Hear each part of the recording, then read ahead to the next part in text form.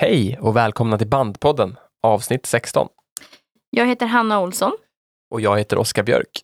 Och vi har ju bandet Notion. Och idag så ska vi prata med våra nyaste medlemmar, Jonas Pettersson och Hampus Isaksson. Vi ska prata om våran senaste singel som vi släppte för 3 veckor sedan, The Phantom. Och sen så ska vi prata om hur det har varit för dem att joina Notion.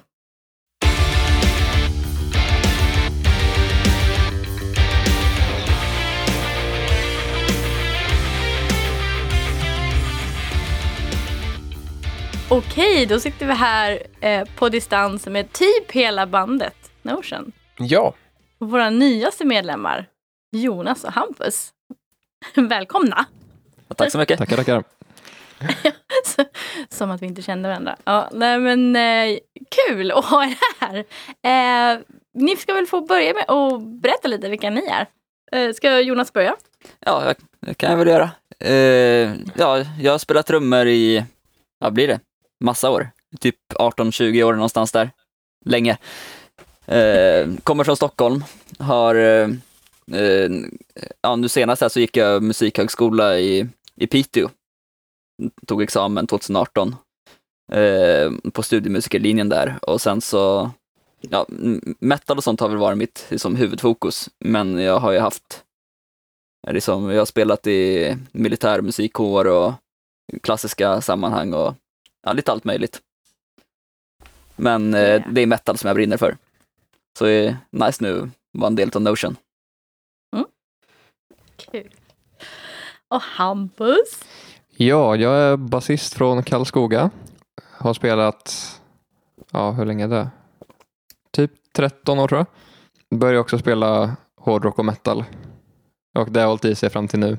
Men sen har jag också upptäckt många andra genrer längs vägen. Så jag har gått på lite olika musikskolor. Gick till exempel Rytmus på gymnasiet och sen har jag gått på 2 olika folkisar nu.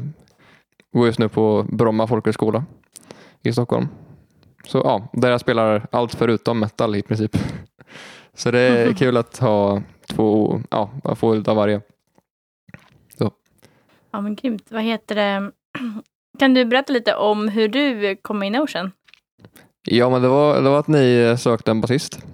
Och då skrev jag att jag finns. Och det här var ju ganska länge sedan.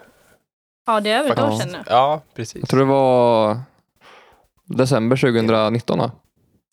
Precis, för det var innan Daniel beslöt sig för att gå med oss igen. Han hade liksom varit mer inhopp tidigare. Och sen så, det var väl typ samtidigt som du svarade på vår förfrågan, så här, på vår annons, så sa Daniel att han ville lira med oss. Så då var det så här, vi hade inte ens hunnit testa dig då. Men så sa vi att men då kör vi ett testgrepp ändå. Ja. Because you never know. Och det var ju bra att du gjorde det. Ja, det var bra. För sen i somras så fick ju Daniel för sig att nej men nu vill jag spela gitarr istället. Och då bara, aha, vi ringer Hampus. Precis. Och då hade du kommit in i Stockholm. Så lägligt i skolan där. Ja, det var väldigt lägligt att jag ändå skulle flytta hit. Ja. Så det är superkul. Mm. Och i samma veva så hoppade ju våran förra trummis Patrik av. Och då hittade vi Jonas. Ja. Kan du berätta hur du? Det var väl via en gemensam kompis som du och jag och Hanna har. Micke Spålsson som var sångerska i mitt förra band. Innan jag började på musikhögskola och sånt så under gymnasietiden var det väl så spelade jag i ett band som hette Fall of Emotions. Jag vet inte om de finns kvar nu. Jag har inte uppdaterat så mycket om det på de senaste 4 åren när det var det. Men kanske finns, vem vet. Men där i alla fall så spelar vi tillsammans i typ 3 år. Och sen så har vi hållit kontakten efter det också. Och liksom, efter jag slutade och sen så slutade hon några år senare. Så, ja. Och sen så tyckte hon väl att det var så här, hon såg väl att på något sätt att du la upp det, Hanna, att Patrik hade slutat. Och hörde väl av sig. Ja, precis. Det var väl efter att vi gick ut med det officiellt kanske som hon hörde av sig. Ja. Och så då kommer jag ihåg att hon skickade en länk till en av dina videos som du hade på din Facebook. Okej. Och så ropade jag på Oskar och bara, Oskar, kan du komma och kolla på det här? Honom ska vi ha. Nej, men sen hördes vi lite och sen så, för vi hade hörts med andra trummisar också, men så körde vi testrep och så kändes det svinbra från början. Ja. Så. Men jag hörde talas om Notion ändå när jag var med i Fall of Emotions. Ja, du gjorde det? Eller om det till och med var innan det hette Notion. Ja. Men det var... Aha. Lobos Libre? Ja. Ja, men vi var ju också på Molotov Studios där ni också repade. Ja. Just det. Mm. Just det. Mm. Men jag vet att Micke pratade om er då. Han tyckte det var nice. Att det liksom producera mycket själv och hela den biten. Precis. Ja, det har vi ju gjort nu länge ändå. Ja, det gjorde vi inte innan vi hette Notion. Nej, då hyrde vi in oss i studio där. Ja. Men då måste det väl ha varit precis i början av Notion i så fall. Det var nog... Ja, precis. Ja. Precis. Så jag har ju vetat om er ett tag, bara att jag inte satt mig in någon djupare. Nej. Gud, jag kom på det nu. Det finns ett klipp på oss när vi spelar med Gansa. Det måste varit, undrar om inte ni var med där också då, samma år, Fall of Emotions. Men när vi kör på Debaser. Herregud. Ja, jag är ganska säker på att ni var med året efter. Ja, det kanske var så. Ja, för ni var med 2014 va? Ja. Ja, vi var 13. Ja, men för den som vill kolla upp Notion hur vi lät 2014. Ja, varsågoda. YouTube is yours. Allt var inte bättre förr. Nej, precis. Men det var nice att få spela på Debaser med. Det var ju en riktigt schysst scen som är så synd att den inte finns kvar. Och sen hade vi sån tur för att vår dåvarande trummis, han hade någon bekant som bara råkade vara där med en bra kamera och kopplade in sig på ljudet med en kabel bara. Så jag var inte ens inblandad i det här. Utan det bara blev en film. Men han filmade med en kamera då, men så då fick vi schysst film därifrån. Sen hur vi spelade, det var en annan sak. Ja. Det var länge sedan. Jag kanske borde se den där också. Men det är nice att ha och kolla på och se hur man har utvecklats. Och det är någonting som jag tänker också framöver. Att så här, är så bra. Även om inte livestreama grejer vi gör. Eller liksom att det är bra att filma grejerna så att man ser utvecklingen.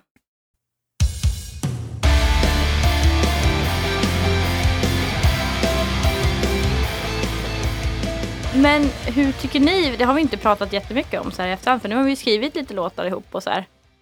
Hur tycker du, Jonas, att det har varit att komma in i Notion och liksom skriva låtar? Eller generellt sett att skriva låtar tillsammans här i ett band liksom? Det är lite svårt på något sätt för att jag är för det första har jag inte skrivit så mycket låtar egentligen.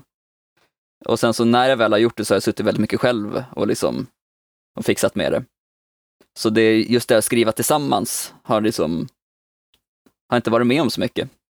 Nej. Men jag tycker det har känts bra.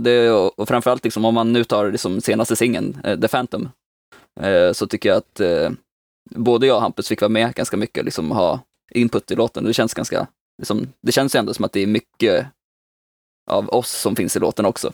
Så att det inte är liksom att det var ni liksom som har varit med sedan tidigare, att det liksom var er musik, att vi fick vara med på några hörn, utan det var nice att vi liksom fick vara med och vara liksom fullvärdiga medlemmar med en gång i låtskrivandet. Det är bra. Ja. Det känns så.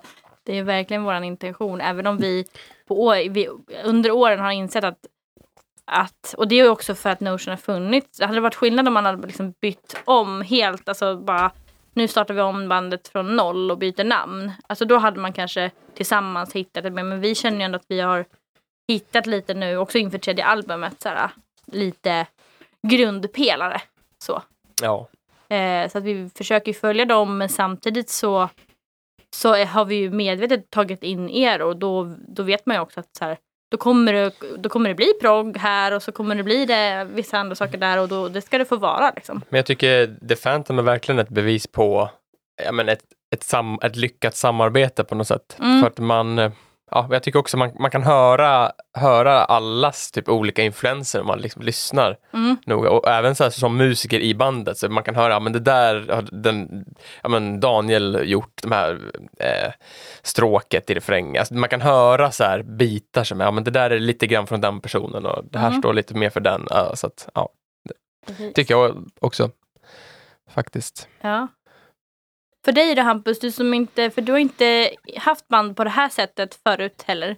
Nej. Hur har det funkat för dig? Eller vad har du tyckt om att skriva låtar tillsammans? Det har varit en väldigt ny grej för mig också. Det är lite samma som Jonas, att om jag har skrivit väldigt lite musik själv, så jag har skrivit ännu mindre med folk.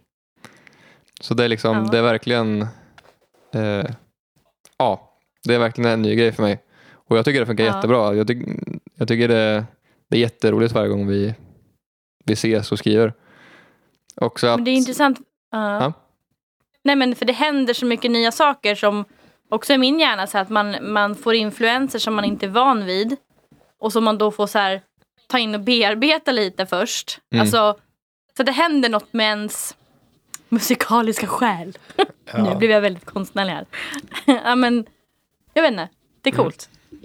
Ja, precis. Och när man känner att man verkligen som med The Phantom bara får till det i varenda del och bara, nu jävlar känns det så bra. Och sen så är man inne i produktion och man har spelat in och man har hört låten 100 miljarder gånger.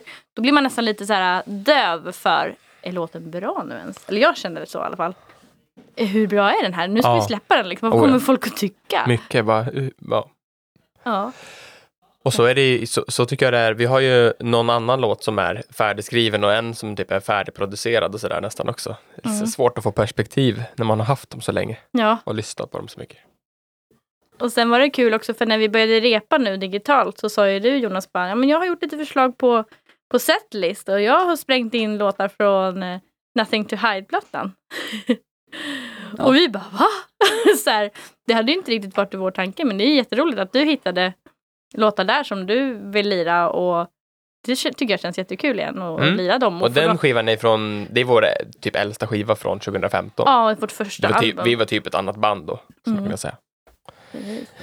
Så men det blir kul. Superkul. Ja, men min tanke med det var ju det liksom att nu här med nya skivan så är väl tanken att vi ska åka ut och spela den i sin helhet. Liksom, när den är släppt. Och då finns det inte så mycket plats för liksom den tidigare musiken som det kanske skulle finnas i en setlist i vanliga fall. Och då så kände jag liksom att det skulle vara nice att liksom dra av lite sånt innan, så att man liksom, både liksom fansen får höra det liksom innan det blir lite paus från det. Och också liksom, sen så kul för mig också som inte har spelat något utav det, allting är nytt. Så är det liksom att få liksom bekanta sig lite med liksom det tidigare också. Och inte bara liksom köra det nya materialet. Ja, men och så släppte vi ju The Phantom här den 12 februari. Ihop med en musikvideo. Som ju gjordes lite med så här covid-tänk. För vi hade redan spelat in slow motion delar i höstas. På alla bandmedlemmar sen när vi gick ut i Slottsparken här. Och sen så spelade vi in oss separat mot svart bakgrund i vår studio här. Så det är vår andra do it yourself video. Och vi måste spela låten. Eller vad säger du? Tredje? Nej, vi hade ju fotograf på. Jaha, du menar så. Alltså helt. Alltså att vi producerat det själv typ i bandet. Men vi måste säga att vi ska spela den också i slutet på avsnittet. Ja, så då får ni höra den sen. Fast gå gärna in och streama den. Precis. Spotify. Jag har hört att det ska vara bra att få streams. Men så då bollar jag över frågan till er igen, grabbar. Hur var det för er som nya bandmedlemmar att komma in i Notion-hjulet med att släppa en singel så här som vi gjorde? Hampus? Ja, igen en ny grej. Var det något som var svårt? Eller liksom? Nej, men det var bara att allt var helt nytt och jag har aldrig liksom behövt marknadsföra musik på det sättet förut. Och nu är det liksom, men det är väldigt lärorikt att jag får se hur ni jobbar och försöka hänka på och göra det man kan liksom. Ja. Så berätta lite om din del i själva marknadsföringen som vi gjorde, eller själva arbetet kring singeln. Vad gjorde du? Ja, men det var ju att kontakta olika reaction-kanaler på YouTube. Och vi lyckades ju med några stycken. Ja. Så det var Bra. roligt. Det är alltid kul att se när folk lyssnar på något man själv har gjort. Ja. Precis. Man märker ju när man i varje singelrelease, nu har vi gjort några, jag kallar det att vi har gjort typ 3 seriösa nu, för att det vi gjort innan plattorna och sådär, vi hade inte riktigt kunskapen att göra det ordentligt. Nej, Så vi la faktiskt ut det också då, även på Ja. Diamond så la vi ut en del Det pressjobb gjorde och vi. så. Men nu känns det ju som att det här var ändå 3:e gången som vi har gjort det liksom gediget, att så här ett researcharbete först, man har en strategisk plan på dagen, alltså vilka dagar man ska göra vissa saker och liksom utgrupperat till vem som gör vad och så. Så att, måste säga, när man har gjort det nu några gånger bara, så blir det ju mycket lättare. Man vet ju, och så vet man ju också vilka man ska kontakta, vilka svarade innan och Vad behöver man fylla på med? precis, och vad kan man göra bättre till nästa gång och sånt. Så att det känns ändå som att det gick alltså, hyfsat smidigt, och även mer liksom, att man kunde ändå sitta tillsammans och bara, men vad ska vi göra liksom? Och vem gör vad? Och när? Och jag har ju från början, när vi släppte första singeln från albumet, alltså för typ ett år sedan då, så släppte vi Who is the Creature. Och det var ju då vi hade hittat han Damien Keys. Nej, men han är jättebra, för han pratar mycket om bandstrategier och artiststrategier och Spotify och hur det funkar med deras algoritmer. Och han har också en sån här 20 dagars releaseplan som han gjorde förra året, och så han gör det väl varje år tror jag. Men det är väl den vi fortfarande lite grann följer, för han hade uppdaterat den nu och jag tyckte väl kanske att... Vi har ju moddat den efter oss. Precis. Just. Men precis, han vet vad han pratar om. Så att, vi har bra tips att kolla in han faktiskt. Och vi har också ett avsnitt i Bandpodden där vi pratar om lite mer ingående om hur vi tänkte kring releaseplanen. Just det var förra releasen. Det var det Prisoner. Ja. Ja, precis. Jo, men den är aktuell. Eller, det snacket borde vara aktuellt i alla fall. Ja. Vi hade väl samma mall nu som The Prisoner till The Phantom. Det var väl bara lite små ändringar och sånt vi gjorde, men i grunden så är det väl samma plan ändå. Ja, vi förenklar den lite, och jag faktiskt skalade bort lite saker som jag kände, för att jag känner att jag typ vid varje release så blir jag så himla trött och alltså så blir så himla mycket att göra. Även fast vi jobbade jättemycket med den här releasen nu, så tror jag att vi jobbade mindre än vad vi gjorde med den första releasen nu. Och kanske till och med mindre än den förra, alltså releasen för The Prisoner också. Ändå har det gått bättre. Ja, men det är ju för att man också vet lite mer vad man gör som är innan. Jo, precis. Innan så testar man sig fram och så här. Jag satt liksom nätter i ända och försökte förstå mig på YouTube-annonserna, varför de inte kom igång och varför de inte levererade. Nu är det så här, nu sa jag bara till mig själv så här, att men om den inte funkar på 3 dagar, då får det vara så, och så får jag ta nya tag och ringa supporten, och så får det ta, och nu så här, det har gått 3 veckor och nu börjar annonserna ticka igång och göra vad jag vill att de ska göra. Men det är ju ingen fara på taket. Det är inte som att vi har tappat massa för det liksom. Så lite så har jag försökt tänka, att man inte ska göra allt på en gång. Och jag tycker vi lyckades bra också, dela upp uppgifter som ni sa, så här, att man gör det man kan göra. Sen är det väl också mycket som faller på mig, men vi lyckades verkligen att dela upp det och vara ett team i det hela. Ja. Det var nice. Men vi kommer väl lära oss också. Det här är ju första gången för mig som liksom, att det här med marknadsföring på det här sättet. Så men vad är din input på det då? Hur känner du kring det? Det är ju bra, men jag vet inte, så här, jag är ovan vid det, så det är svårt att liksom ta till sig allt med en gång. Men jag tror liksom att ju mer tiden går, om man får göra det några gånger, så kommer jag nog också vara lite mer insatt i det nu än vad jag var liksom den här gången. Ja. Den här gången kanske inte var... Jag gjorde väl inte lika mycket som er två till exempel. Nej, men det känns liksom som att det är ganska enkelt i grunden. Det är mycket tid och så, liksom att höra av sig till folk och försöka få folk att bli intresserade. Precis. Det som jag gjorde mest, det var väl det att jag fixade väl det med Rocknytt. Så att vi fick en liten spot där. Det var roligt, för jag sa det och jag skämtade, men det ligger så himla mycket sanning i det att så här, jag pepprade ut till, jag kan inte säga exakt hur många, men det var nog minst 40 liksom ställen, om inte mer.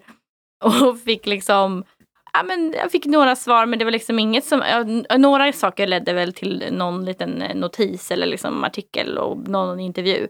Men du hörde av dig till en person som du känner lite grann och fick ju direkt napp liksom. Ja. Eller känner och känner. Nej, men det var första gången jag hörde av mig till honom. Okay. Vi har aldrig pratat förut. Nej, men, men ändå en kontakt liksom, på ett sätt. Någon som lite grann vet vem du är och alltså så.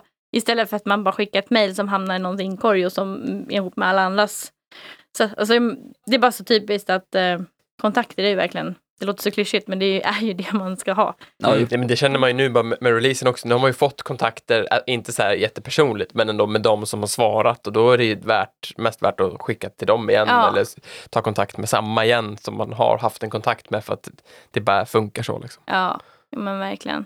Ja, och att underhålla kontakter och inte bara, men så här, men jag vill verkligen så här pusha för Northern Metal Radio, som är en rätt ny metal-radiokanal i Sverige. Och Marcus där som har varit super supportive liksom, och pushat för oss i hans program och spelat våra låtar, och han är väldigt så för att pusha ny musik, och det är verkligen grymt. Så han fick ett litet paket på posten nu med tisha och skiva, och ja, det var bra. Så att, och det är också viktigt att visa uppskattning. Ja, och där, just i marknadsföringen så har ju ni gjort ett stort grovjobb innan med att ta reda på vad som funkar och som inte funkar. Och så, vilket gör det mycket lättare för mig och Jonas att hoppa in så här istället för att vi skulle börja från scratch. Jo, men det finns ju som en mall, och sen så det som jag har kommit lite till insikt med, det är också att vår genre är ändå rätt smal.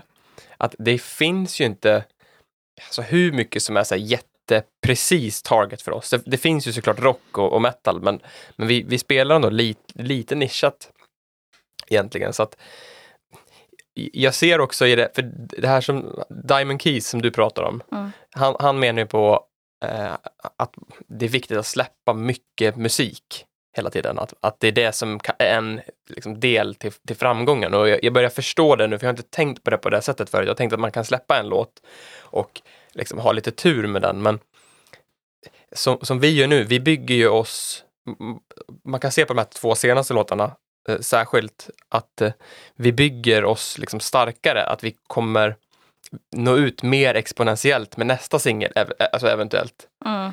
Jag tänker mer långsiktigt än bara för just den här singeln. Precis, och om man tänker på Spotify till exempel med algoritmer och sånt nu kommer vi ha bättre än vad vi hade innan med den här singeln, och så släpper vi en till på de här liksom 2 som vi ändå har nått ut med redan. Då får vi en ännu bättre reach och ännu högre siffror, vilket genererar ännu mer belöning från Spotify, att den visar oss fler till exempel i så här, amen. Så att släppa mycket musik, det var väl han är inte vdn för Spotify som sa det, som fick en jäkla massa skit. Att man måste göra det, men släpp mer det musik, finns ju verkligen en sanning i det där alltså. Ni får inget för det. Det var lite så. Det var lite det som var grejen väl. Att han sa så här: ja, vi vill ju att ni ska släppa så mycket musik det bara går. Och sen så var undertonen var ju ändå så här, men vi tänker inte höja några liksom, priser eller så här, att vad vi betalar för streamsen. Ja. Jo, precis. Nej, men han menar ju att man måste, det rimliga är att man kan inte tro att man kan släppa en låt och lyckas, utan du måste liksom jobba upp det. Och det är det som det är det vi gör nu. Ja, vi kommer ju förmodligen ha släppt halva albumet innan hela albumet släpps. Alltså 5 låtar, kanske. Vi har inte bestämt det. Kanske, ja. Precis. Men det är väl det som är planen just nu. Ja. Jo. Och det känns ändå som att det är någorlunda rimligt. Ja. Ja. Men verkligen. Men det är väl singlar som funkar idag egentligen bäst. Så. Ja, det är ju så. Jag tycker det är lite synd, men det är så, och nu framförallt med det som konceptalbum så känns det ju synd. Samtidigt så måste man ju ändå få folk att veta om att det finns. För det känns ju också måste ju nå tråkigt ut att med- liksom släppa ett album och sen så är det ingen som lyssnar på det för att de vet inte om att det ens har kommit. Så man måste det är ju ändå lite liksom tråkigt. spela liksom, spelet där med algoritmerna och sånt för att Ja, nå ut till det. Så det är väl Men- på gott och ont det där. ja, det handlar ju om Ja, men, reach liksom. ja, och hålla sig inne i värmen som Damien pratar om också. Att så här, om man släpper musik för sällan så blir folk lite så här... om de inte liksom får nys om oss till exempel hela tiden. Eller så här, jag menar inte att man ska tjata varje dag om oss och så här, men om det inte händer något på ett halvår, då försvinner ju folk iväg till andra band och artister som det händer mer hos. Man är ju där partyt är som roligast liksom. Om vi inte har något party ens, då blir det svårt att... Festen är slut. Vi ska ha fest om ett halvår, kommer ni då eller? Nej, men så hålla folk igång och hela tiden känna att men de har saker på gång och jävlar vad spännande det ska bli och se vad de hittar på nästa gång. Ja, men det är lite konstig situation nu också, för egentligen det som... Nu blir det så himla mycket fokus på att släppa musik och sånt hela tiden. Det som hade varit, om det hade varit lite mer normalt i världen, det är att man hade åkt ut och giggat lite och kunnat hållit uppe liksom folks... Med det också. Ja, liksom så här, istället för att släppa musik hela tiden så liksom vi har 5 gig eller någonting sånt. Ja, Och så kan man göra någonting utav det istället. Nu blir det så himla mycket fokus på att släppa ny musik, för det är i princip det man kan göra. ja, Ja, För det är ingen som får gigga. 100% sociala medier nu. ja. Ja, Det är gud ja. det. Ja. Ja, och vi repar till och med på distans. Det funkar bra. Alltså, jag tycker det funkar jättebra. Ja, Det låter ju alltså- bättre än vad det gör i en vanlig liksom replokal. Ja, precis, exakt. Man hör allting liksom. ja. Man kan inte komma undan med grejer längre. Framtiden är här. Nej, men du kan och repa sen i vanlig repa. Vi måste göra det också. Då så tar vi att- med oss Jamulus till repan och sen tar vi varsin dator och sätter oss. Ja. Nej, men jag tror fast att jag kommer att skaffa ett par in-ears nu till i vår. Även om vi bara gör någon livestream-gigs alltså på något ställe, så tror jag att jag behöver det. Ja, Vi har ju i börjat höst har spela vi lite med... grejer bokade. Så att... Ja, vi har ju börjat spela lite lägre tonarter. Också och lite mörkare stränginstrument. Det var ingen pik. Nej. Och 8 strängar pratar ni om att det ska bli nästa gång. Nästa album, eller? Nej, jag tycker en sträng för varje album. Ja, nej, men jag tänker det att det är bäst att gå till 2-siffrigt med en gång när man ändå håller på. 2-siffrigt Ja. på en gång. Faktiskt. Gud. Hålla på och tjafsa där med 8 och 9. 10-11 där någonstans, då börjar det hända grejer. 8 och 9 är Ja. så gjort. Ja. Och 12-strängad bas är ganska nice också. Ja, men visst. Ja, mycket tapping. Mm.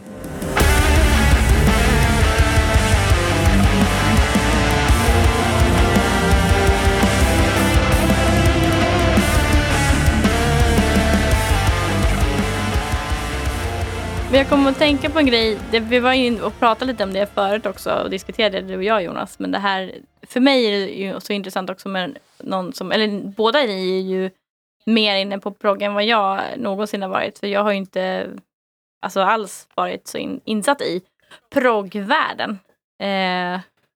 Och så kommer jag ihåg att vi skämtade lite, eller du skämtade lite, Jonas, och sa typ att så här, ja men det här bandet har bara 40 följare på Spotify och det är liksom, ja men det är typ coolt. Ja, jo, så är det. Jo, det där med att ja, jo, det blir mer det liksom att hitta de unika grejerna och tycka att det är liksom, man känner sig lite mer speciell ändå på något sätt, om man vet det är bara 40 andra i hela världen som lyssnar på det här. Liksom. Ja. Ändå att liksom gå in på typ så här Iron Maiden, jag vet inte hur många miljoner lyssnare de har i månaden, men det känns inte så här, då är man inte liksom, det är inte lika speciellt. Nej, ja, men jag tyckte det var ändå intressant så här, omvänd tanke på, för jag tänker ju verkligen så här, ja men nu ska vi, alltså gud vi har väl lite följare vi har och så här, man hela tiden tänker mer, men det var ett intressant synsätt också. Ja, precis. Men det finns ju där, liksom, jag hörde ju det, där när jag gick i Piteå så hade vi massor med producenter och så, och då var det en som berättade det, att det finns ju en musikbusiness som går ut på att du spelar in en platta, säljer det till en person och sen så är det den enda i hela världen som har det. Och det är som, så tar man bra betalt för den kopian. Liksom folk med pengar liksom, tycker liksom, att sånt kan vara värt. Liksom att veta det är liksom att jag är den enda som kan liksom, lyssna på det här i hela världen. Det är gjort endast för mig. Så borde vi göra. Vi borde ju sälja en singel så. Alltså så här, den här skriver vi bara till den här personen som bjuder mest. Det blir aktion. Men fatta vad jobbigt att skriva. På Pirate Bay, då vet man. Ja, precis. Vad sa du? Jo, men fatta att skriva en bra låt och sen så är det bara den personen som får lyssna på det. Man får inte göra någonting annat med den då. Nej. Kan inte bara spela den live eller liksom, och sen så börjar folk gilla den, då kan man inte sälja den till någon annan. Då har man ju kört över den där personen som köpte första exemplaret. Ja, de har tappat sitt mest true fan som man någonsin haft. Ja. Ja. Så det finns ju en baksida med det här också. Man får inte skriva för bra musik som man inte släpper till alla. Nej, just det. Så, ja, men intressant. Men kan du berätta mer om hur snacket i proggvärlden går kring att släppa musik och liksom... vi pratade om det också någon gång så här att... men det här om man tänker tvärtom mot att vara kommersiell men ändå kunna leva på musiken. Hur verkar det funka inom proggvärlden? För det är ändå rätt nischat, tänker jag. Ja, men där är det väl ändå som det är lite överallt annars. Om man ska leva på det så måste man väl vara lite mer åt det kommersiella hållet. Annars så har ju de flesta liksom att de har något annat jobb som de har och sen så spelar de mer för att det är kul. Mm.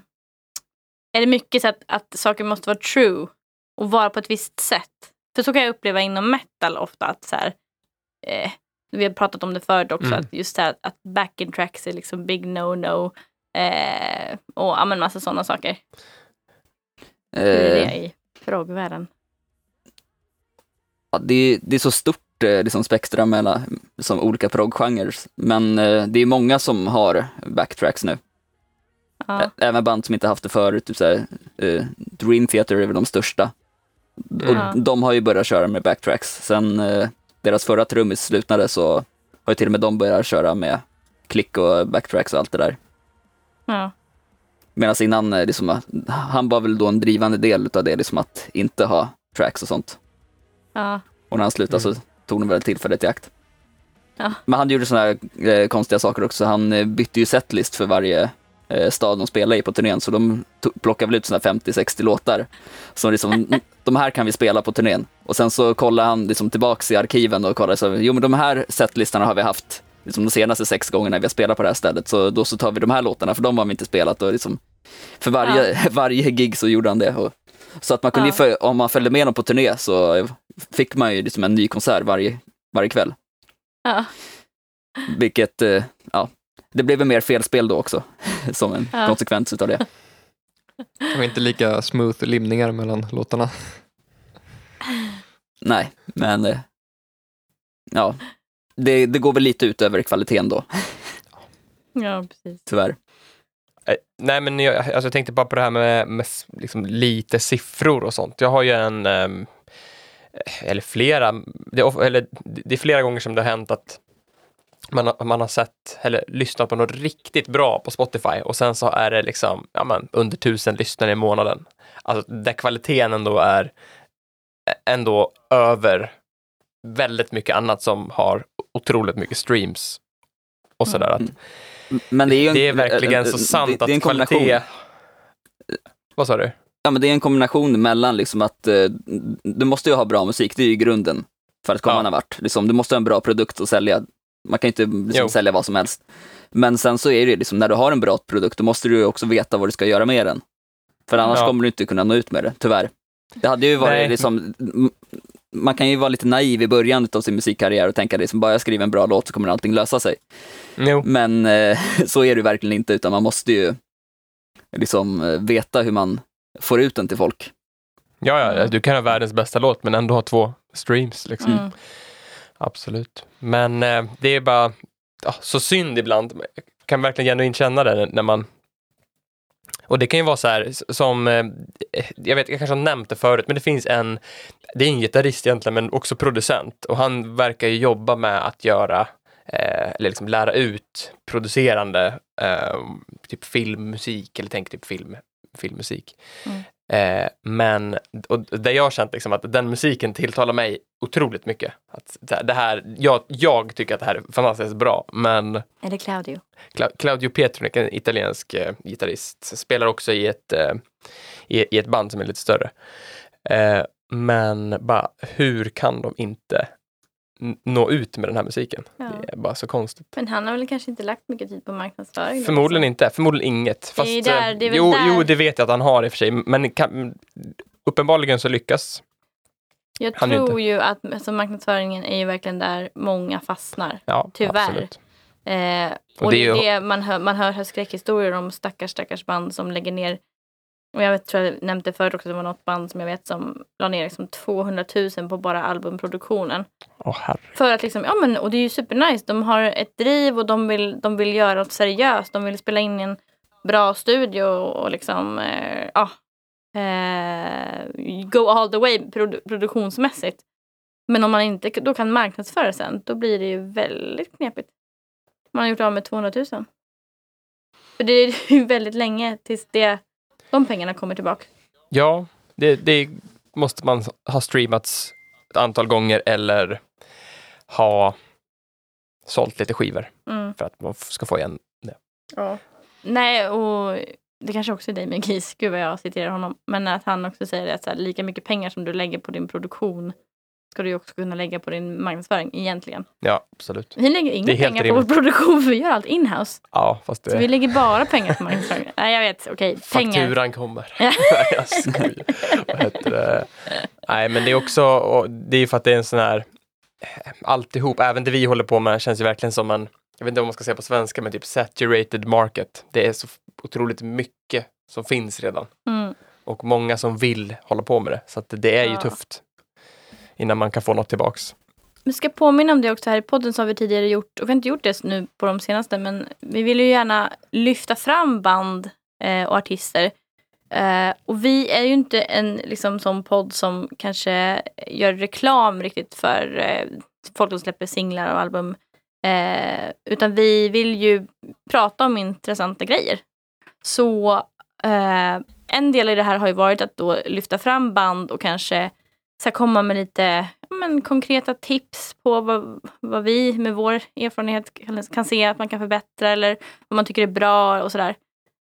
Så inte riktigt en recension utan mer så här prata utifrån våra erfarenheter kring ett band och ett bandskoncept. Så bandlyftet kallar vi det. Just det. Så om ni vill vara med i det och så mejla oss på info@bandpodden.se.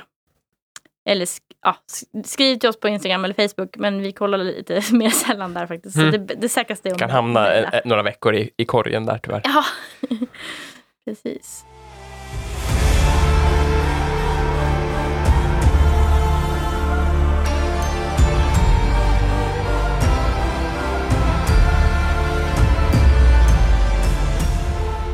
Jag tänkte också på det här omtalade som hände inför Melodifestivalen med Ralf Gyllenhammar och hela den grejen. Jaha, ska vi snacka om sånt?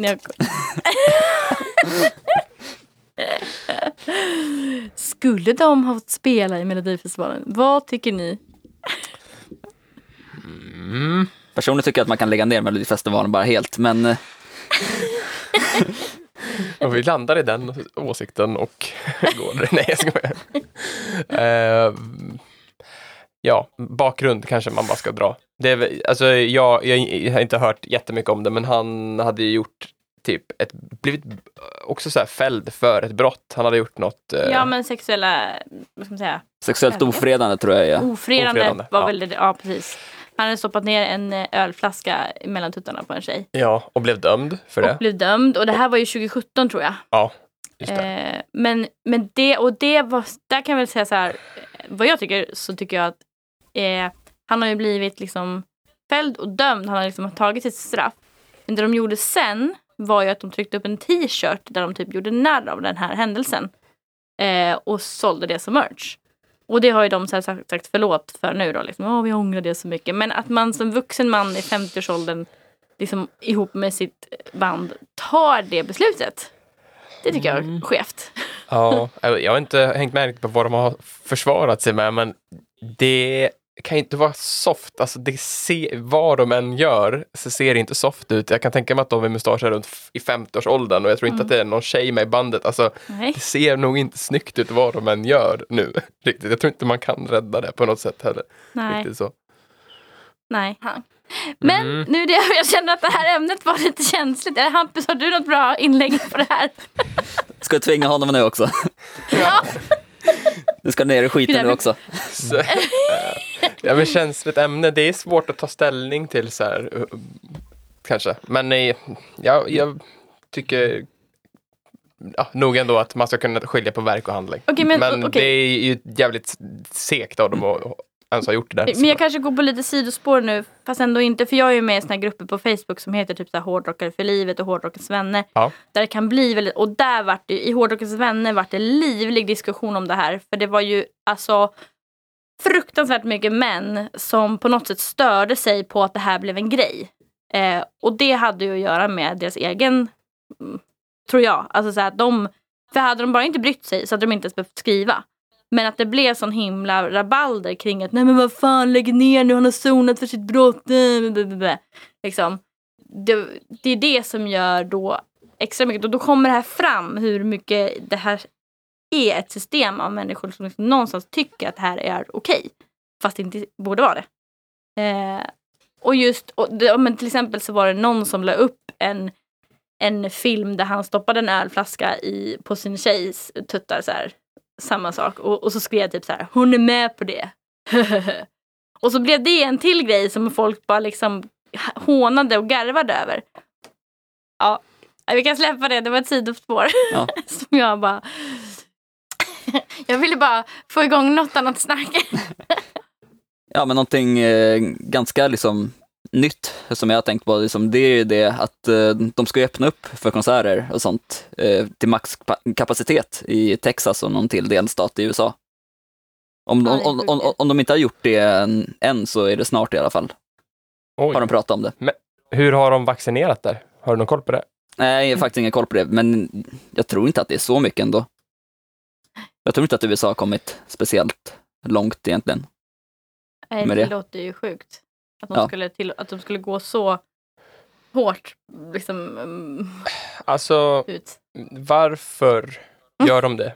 Är det liksom för att det är så problem med ekonomin annars?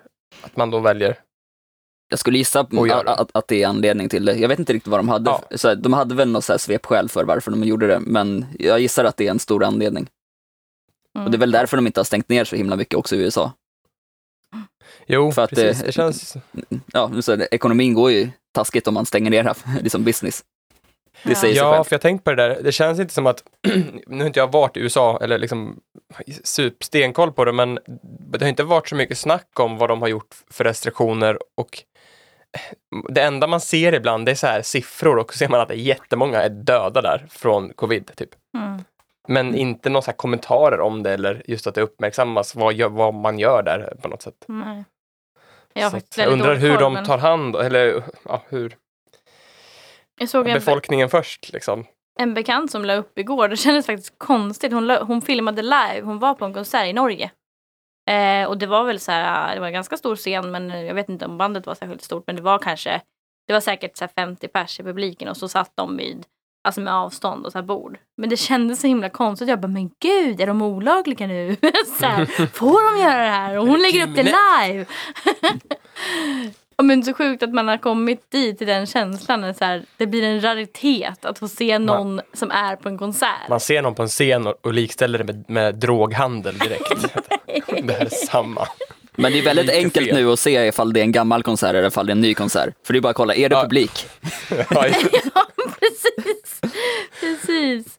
Nej, men det var ju verkligen live. Så att, och hon skrev typ någon gång efteråt och bara så här, det känns så himla sjukt att vi är på konsert. Så ja, men jag vet inte hur läget är i Norge, hur mycket de har hunnit med vaccin och sånt heller. Men uppenbarligen så kan man gigga där. Vi får åka dit då. Nej, det får man inte, för då får vi inte komma hem igen. Vi får väl inte åka in där heller. Ja, just det. Danmark har väl kommit ganska långt ändå, tror jag. Ja, okej. För de gick utanför EU och köpte in lite eget på sidan av. Ja. Så det kommer lite snabbare med vaccinen. Men Ja. Ja, det är tufft Nej, men vi inom liksom, musikbranschen och allting så här, som bygger på att du ska liksom, samla en stor mängd människor för att liksom... Ja, verkligen. Och vi försöker ju förhålla oss till det här och nu har jag ju börjat boka för hösten och alltså jag har ju i all dialog med liksom bokningsställen så här så har jag ju ändå varit väldigt så här, hur har ni det med avbokning och liksom nu också. Men det är också bra för då kan man så här, lite yrka på det här med covid-läget så här. Och jag menar, rent krasst så vet ju inte vi om vi kommer dra 200 pers eller om vi kommer dra väl så här. En? Nej då, jo då. Mer än en ska vi väl ändå dra. Men då kan man ju liksom ändå gardera sig lite för att corona finns kvar. Eller covid. Så att vi har ju räknat på en publik på minst 50 pers. Sen hoppas vi att vi ska kunna ha fler. Men... Ja, det kan ju vara 50 pers gräns i höst. Det är inte omöjligt. Och sen hoppades vi att vi skulle kunna göra något slags åka till Norrköping vår, men jag tror att vi kommer behöva ställa in det. Det är maj. Det är liksom 2 månader kvar och det är länge tills vi ens får vaccin känns som. Så att vi får köra digitala livestreams. igen och igen och igen. Ja, men det kommer komma ett slut på det här också. Så småningom. I höst borde man åtminstone kunna gigga och gå på konsert, men sen får man se vilka former. Typ. Ja, precis. Ja, det är svårt att veta. Det är ju det där med alla mutationer och sånt. De kanske inte... det kan ju vara så att vaccinet inte tar på någon ny utav dem där. Och då är vi tillbaka på ruta 1 igen. Ja. Så, men vi hoppas att det inte blir något sånt. Ja. Det verkar ju se någorlunda bra ut till hösten i alla fall. Än så länge. Så vi hoppas på det. Då folk går i hela familjer när de inte behöver. Och det är liksom, visst de skärper åt det lite mer nu. De rekommenderar att man ska gå in ensam fortfarande. Men folk gör ju inte det ändå. Men att ha liksom en konsert utomhus med jättestora avstånd, det får man inte ha. Liksom. Alltså, det är väldigt snedprioriterat. Ja, kulturbranschen är så himla hårt åtsatt just nu. Det är verkligen så. Och där är vi.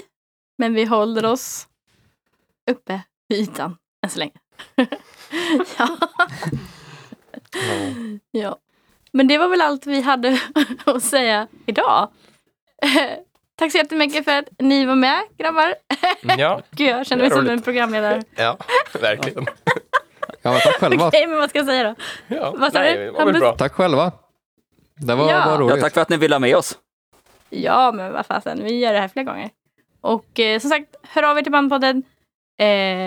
Gå in, likea och så vidare. Streama Notion. Just det, och låten kommer här. Ja, den kommer här.